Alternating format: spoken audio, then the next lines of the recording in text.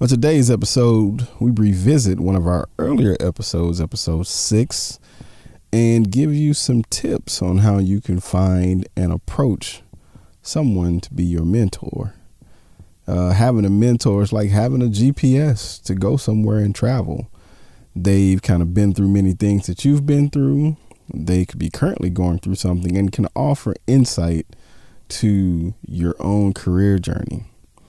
Also on today's show, we share some of our thoughts on Andrew Yang, presidential candidate Andrew Yang's assertion that automation is the biggest thing that we should be worried about. So let's get into it. Episode 52 of the Beyond the Cubicle podcast, right after the intro.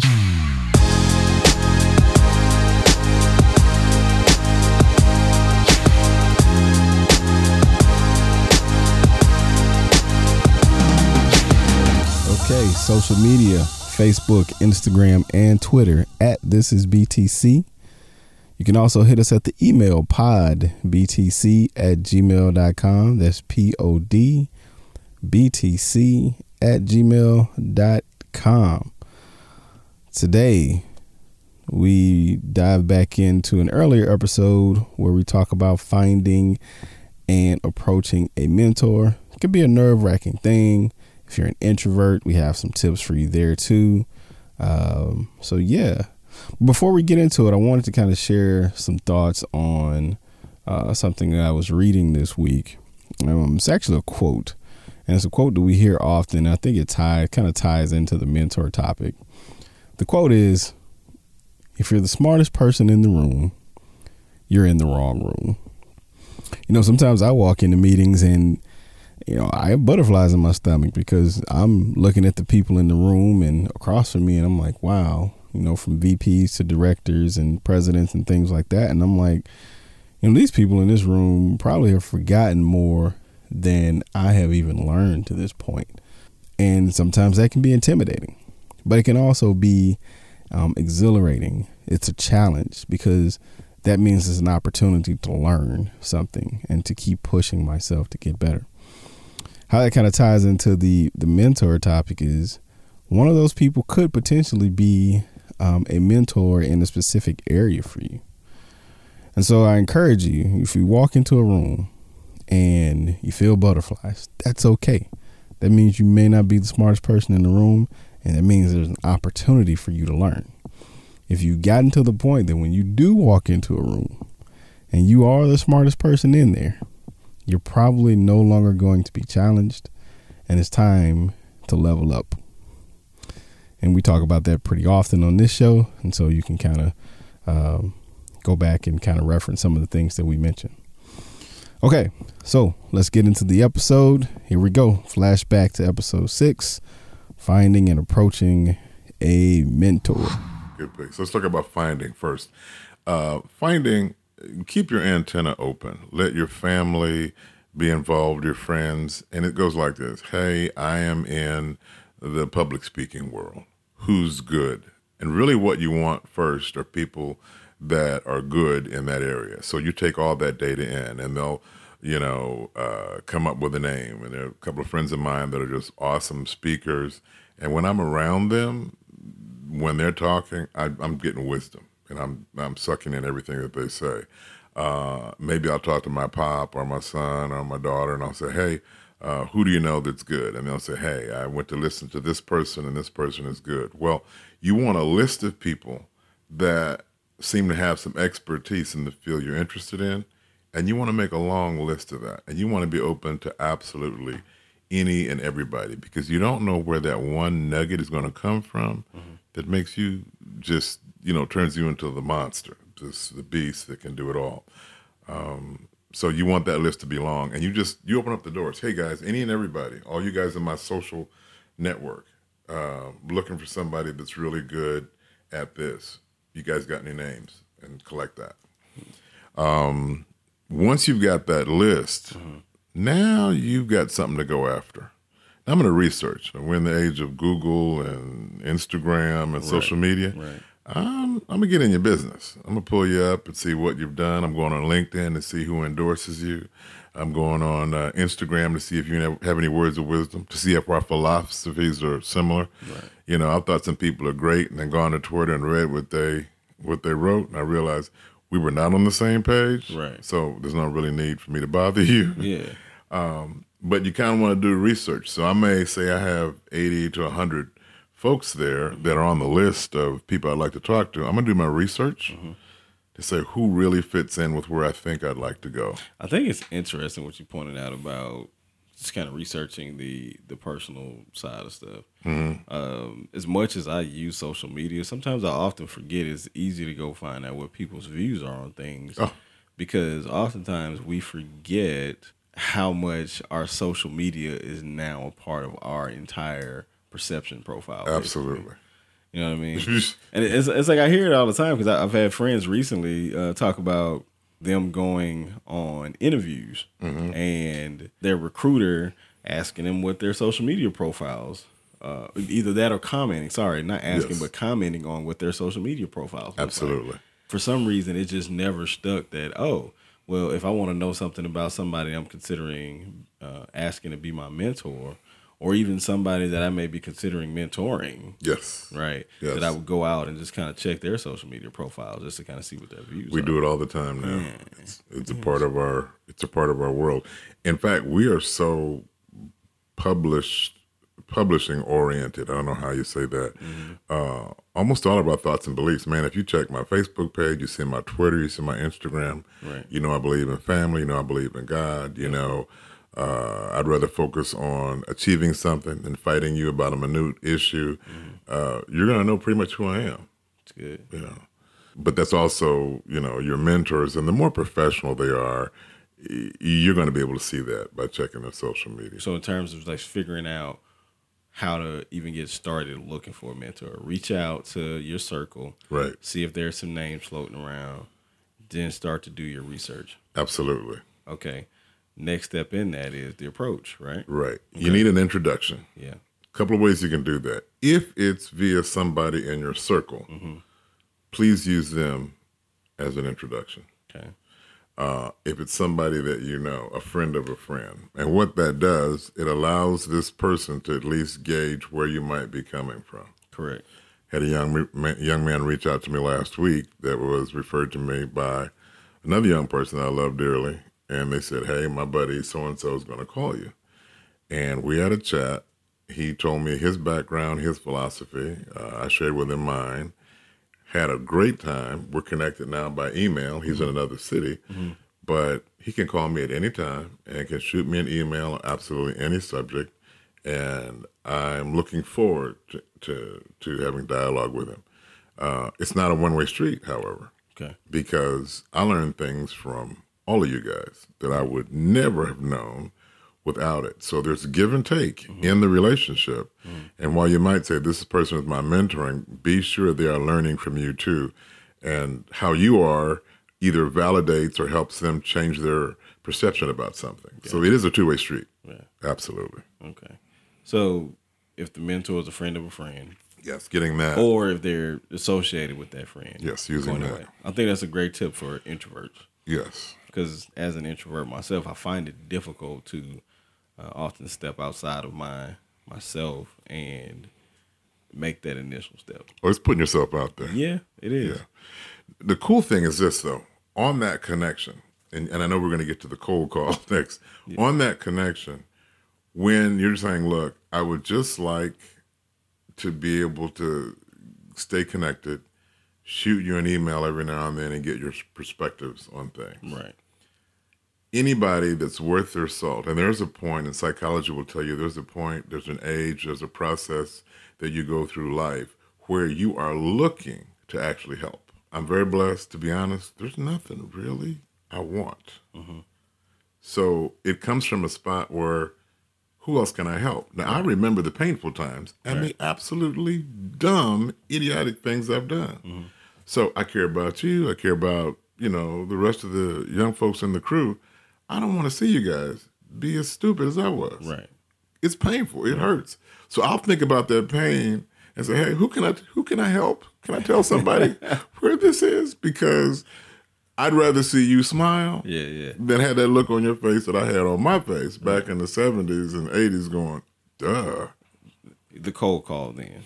I have a follow-up after That's that. the tricky one. Mm-hmm. That's the one where you say, hey, here is somebody that is maybe they're a phenom in their field.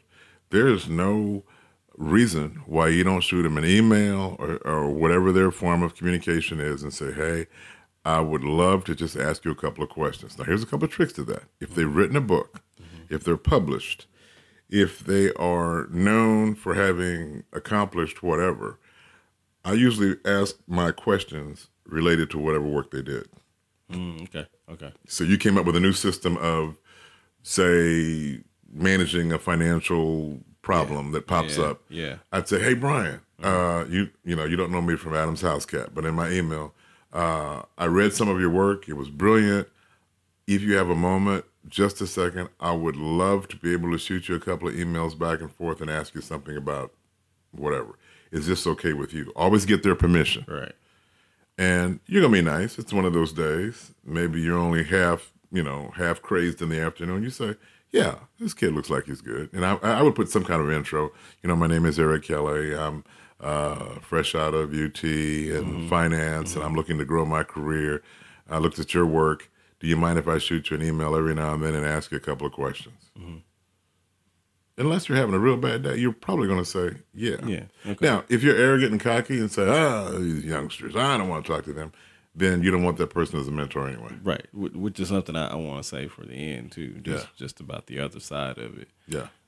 So the follow-up I wanted to ask was, is there a such thing as, and I don't even know if there's a right term, it's just the term that comes to my head, right? Mm-hmm. Passive mentoring. Mm-hmm. In the sense of, let's say I'll speak financial terms. I'm a staff accountant. Mm-hmm. Okay. Let's say I'm a staff accountant and I'm like a deep introvert. Got it. It's just difficult, period. Yeah. I have anxiety about approaching people. Got it. Being an accountant actually fits cool. The mold. Cool. You know what I'm saying? Because there's very little that we have to do in terms of like socializing, right? Got it. But let's just say that's my profile, right? Okay. I'm an accountant, staff accountant, low end, right? And I'm a deep introvert, right? Deeply introverted. Passive mentoring in my mind would be, let's say there's someone that I see around the office. They're higher up. Mm-hmm. It would terrify me to approach them even through an email because I'm afraid of that rejection, right? Mm-hmm. But I can kind of keep track of what they're doing, how they're doing it. I can see the different type of decisions that they've made. I can hear, from time to time, whether I'm in meetings with them or whatever, how they're making decisions, how they're thinking. Mm-hmm. And I'm learning that way. Mm-hmm. That works. And there's another term we use for that. It's called modeling. Okay, modeling. Okay. And that is a form. Sounds a lot more but official. Now, you have to be very astute. So for you to go there, you're already very astute. You're already understanding this person has something that I'd like to have. Gotcha. So that means your brain is already wide open to new information. So yes, it will work.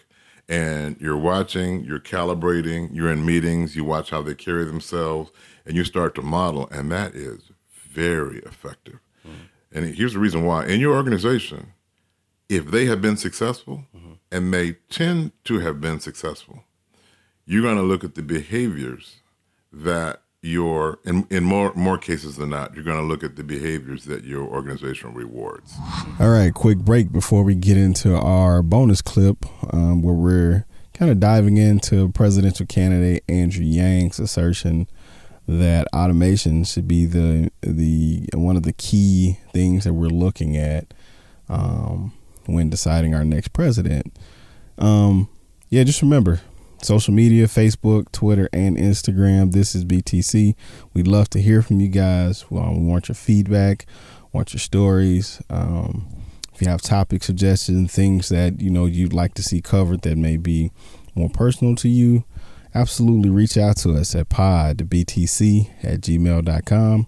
podbtc@gmail.com. All right, let's get into this bonus clip. We want to talk about just current event things that are happening in the news and just kind of how, you should be thinking about it in terms of your career journey or maybe it has some type of impact on it, right? So I don't know how much you're keeping up with the current slate of Democrats that are entering the race. But there's one in particular that has caught my attention just in terms of the things that he's talking about. I don't know. I don't care, like, your political affiliations and all that. Doesn't matter. You listen to the show. It's like work is work, right?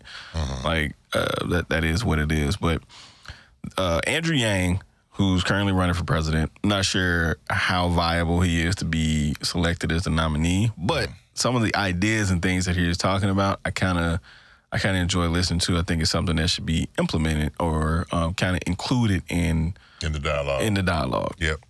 One of the things that he's talking about is just the rise of automation over the past, I guess, 30 to 40 years that has led to our current state and some of the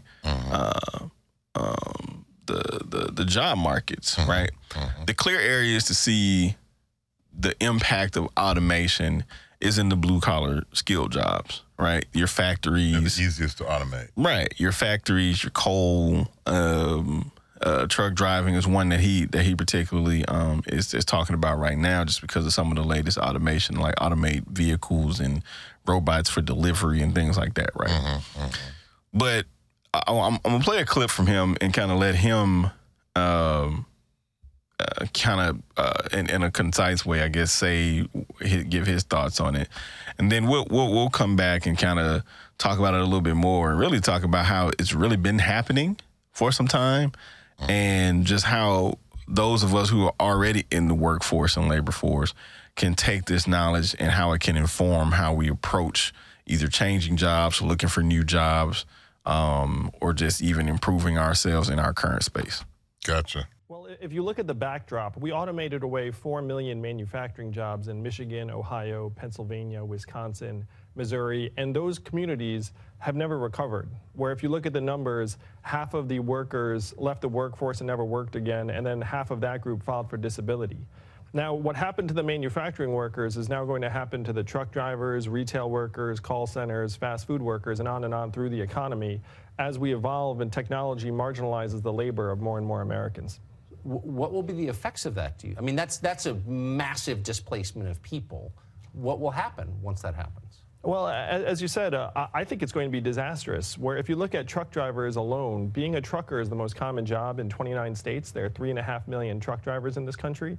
And my friends in Silicon Valley are working on trucks that can drive themselves because that's where the money is, where we can save tens, even hundreds of billions of dollars by trying to automate that job. But I was just with truck drivers in Iowa last week, and imagining that community recovering from their income going from, let's call it $50,000 a year to much, much less than that catastrophically, it's going to be a disaster for many, many American communities. So what I find interesting about that is, he's talking about the impacts of different industries on automation. And it hit me like maybe 2 days ago. I was talking to my wife about it. I was like, we've actually been automating the heck out of jobs. I was about to go there. For 40-some years. The McDonald's person only has to push on a picture of a hamburger. Hold on.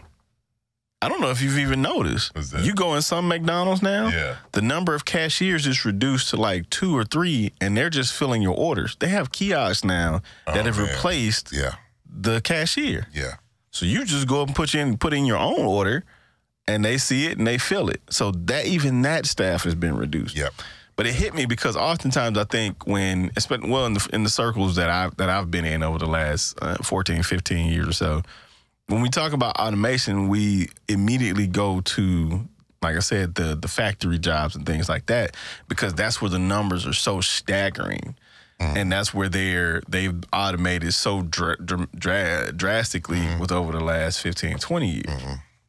But I was thinking about my job, for example. I'm an accountant, right? So 40 years ago, in order for the volume of transactions that I see today to have been produced, you would have needed a staff of maybe 20 to 25 accountants. because everybody had to take their own little set of transactions, put them in the system. Then the next person has to do their part. Next person has to do their part. And then finally it would come to someone like me to analyze, right? So that's like 5 different steps. Yeah. Today, I currently am employed by a $20 billion company, easy, right? And my accounting group for all of that money is probably less than, I don't know, 4 people, 5 people. Yeah. Absolutely. So it's like, I sat here and thought like, dang, they automated the accounting job too. The programs that you're running on your computer, Right. the stuff that's on your computer, is so far advanced. You know, and here's the thing. All innovation, business says, how can I capture it to reduce my labor costs? This goes back to our earlier discussion about what a corporation is. So the reality is this will continue. The companies that this gentleman is talking about that employs truck drivers. Now, it may not be in our lifetime where we see it really maxed out, but they're going to try a couple of these self-driving trucks. It's already happening. Right. Now, they haven't gotten all the bugs yet because they keep tagging pedestrians. Right. But once they get it worked out, and they will. So, bro, Yeah. if currently, today, Right. we can fly a drone Yes. in a completely different country Yes. from our current domestic situation. Right. Part of how they're automating these trucks is the same way. They have people sitting in the control room. They ping into the truck, which has cameras all around it, and they can see everything, and they can drive the truck from a control center. And then park it, go home at night, and call it a day. Yeah. You see what I'm saying? Yeah. So here's kind of what I wanted to do, though, is like, because I'm thinking about that, and I'm thinking like, okay, if everybody is informed, and this is why I love the fact that Andrew Yang is kind of coming out and trying to kind of put this on a bigger platform for people to be informed about kind of like where the future is going. If all of us are informed on this, then what can we be doing now to keep ourselves relevant in the age of automation? That's an awesome question, and you'd have to be a forward-thinking, proactive person. Absolutely. And if you are in your field, you can stay up to date. All the industry journals. I work in oil. Oil used to be guys slinging tongs and out there pinching their fingers. Now it's joystick. Really? I didn't even know I lived. Oh yeah. Guys sit in a doghouse. It's joystick, and they rack the pipe. They build another joint, send it down hole. The assistant driller, the driller. They're sitting in an air-conditioned little box. Wow. Versus the early guys who lost their fingers. Yeah, they're wrangling. Yeah, so what happens is if you look at the industry, always be on the cutting edge of your industry. Right. Now, it goes without saying, the common everyday jobs that can be done that are repetitious, they're going to find some automation for them. Correct. If I'm looking at going forward, I want to do something where it actually takes a bit of thought to happen. Right. Something with some creativity or whatever. But the reality is we're moving to that. We're moving to self-driving cars. Yeah, and I guess the idea that I had was, like you said, stay just continue to read about the trends that are coming out. Not everything is going to be published in some public forum or in an article, because sometimes they want to keep that stuff close to the vest. But like, for example, I'm in a support role. I'm in a corporate support role. Accountants are considered corporate support. Correct. We're necessary, right? But we're not integral to the actual money-making process. Somebody got to count the money. Right. We're necessary to the back-end side of it to make sure y'all understand where your money's going and what's happening. Y'all going to be around for a while. Somebody got to count the money, man. Right. We're going to be around, but I don't think we're going to be around in such high numbers. No. Right. And I was telling my wife from the time that even I started in my career, and I just kind of started from the time I became a senior accountant until now, which has been 10, 11 years or so. Like, even my role has evolved. I do much less inputting of activity as I do analyzing and telling the story and forward thinking. What's next? You know what I'm saying? I think you just answered it. Understand that as the trend comes to automate and streamline, that you need to be ahead of the curve, Right. and you need to be open and ready to evolve and grow. Right.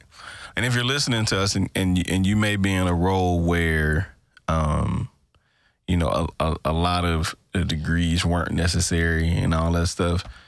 Unfortunately, man, corporations, and this is where, like, sometimes I wish I ran my own, like, big organization. Because I've always thought, man, that, you know, there's very little value placed on some roles in the company until they're gone.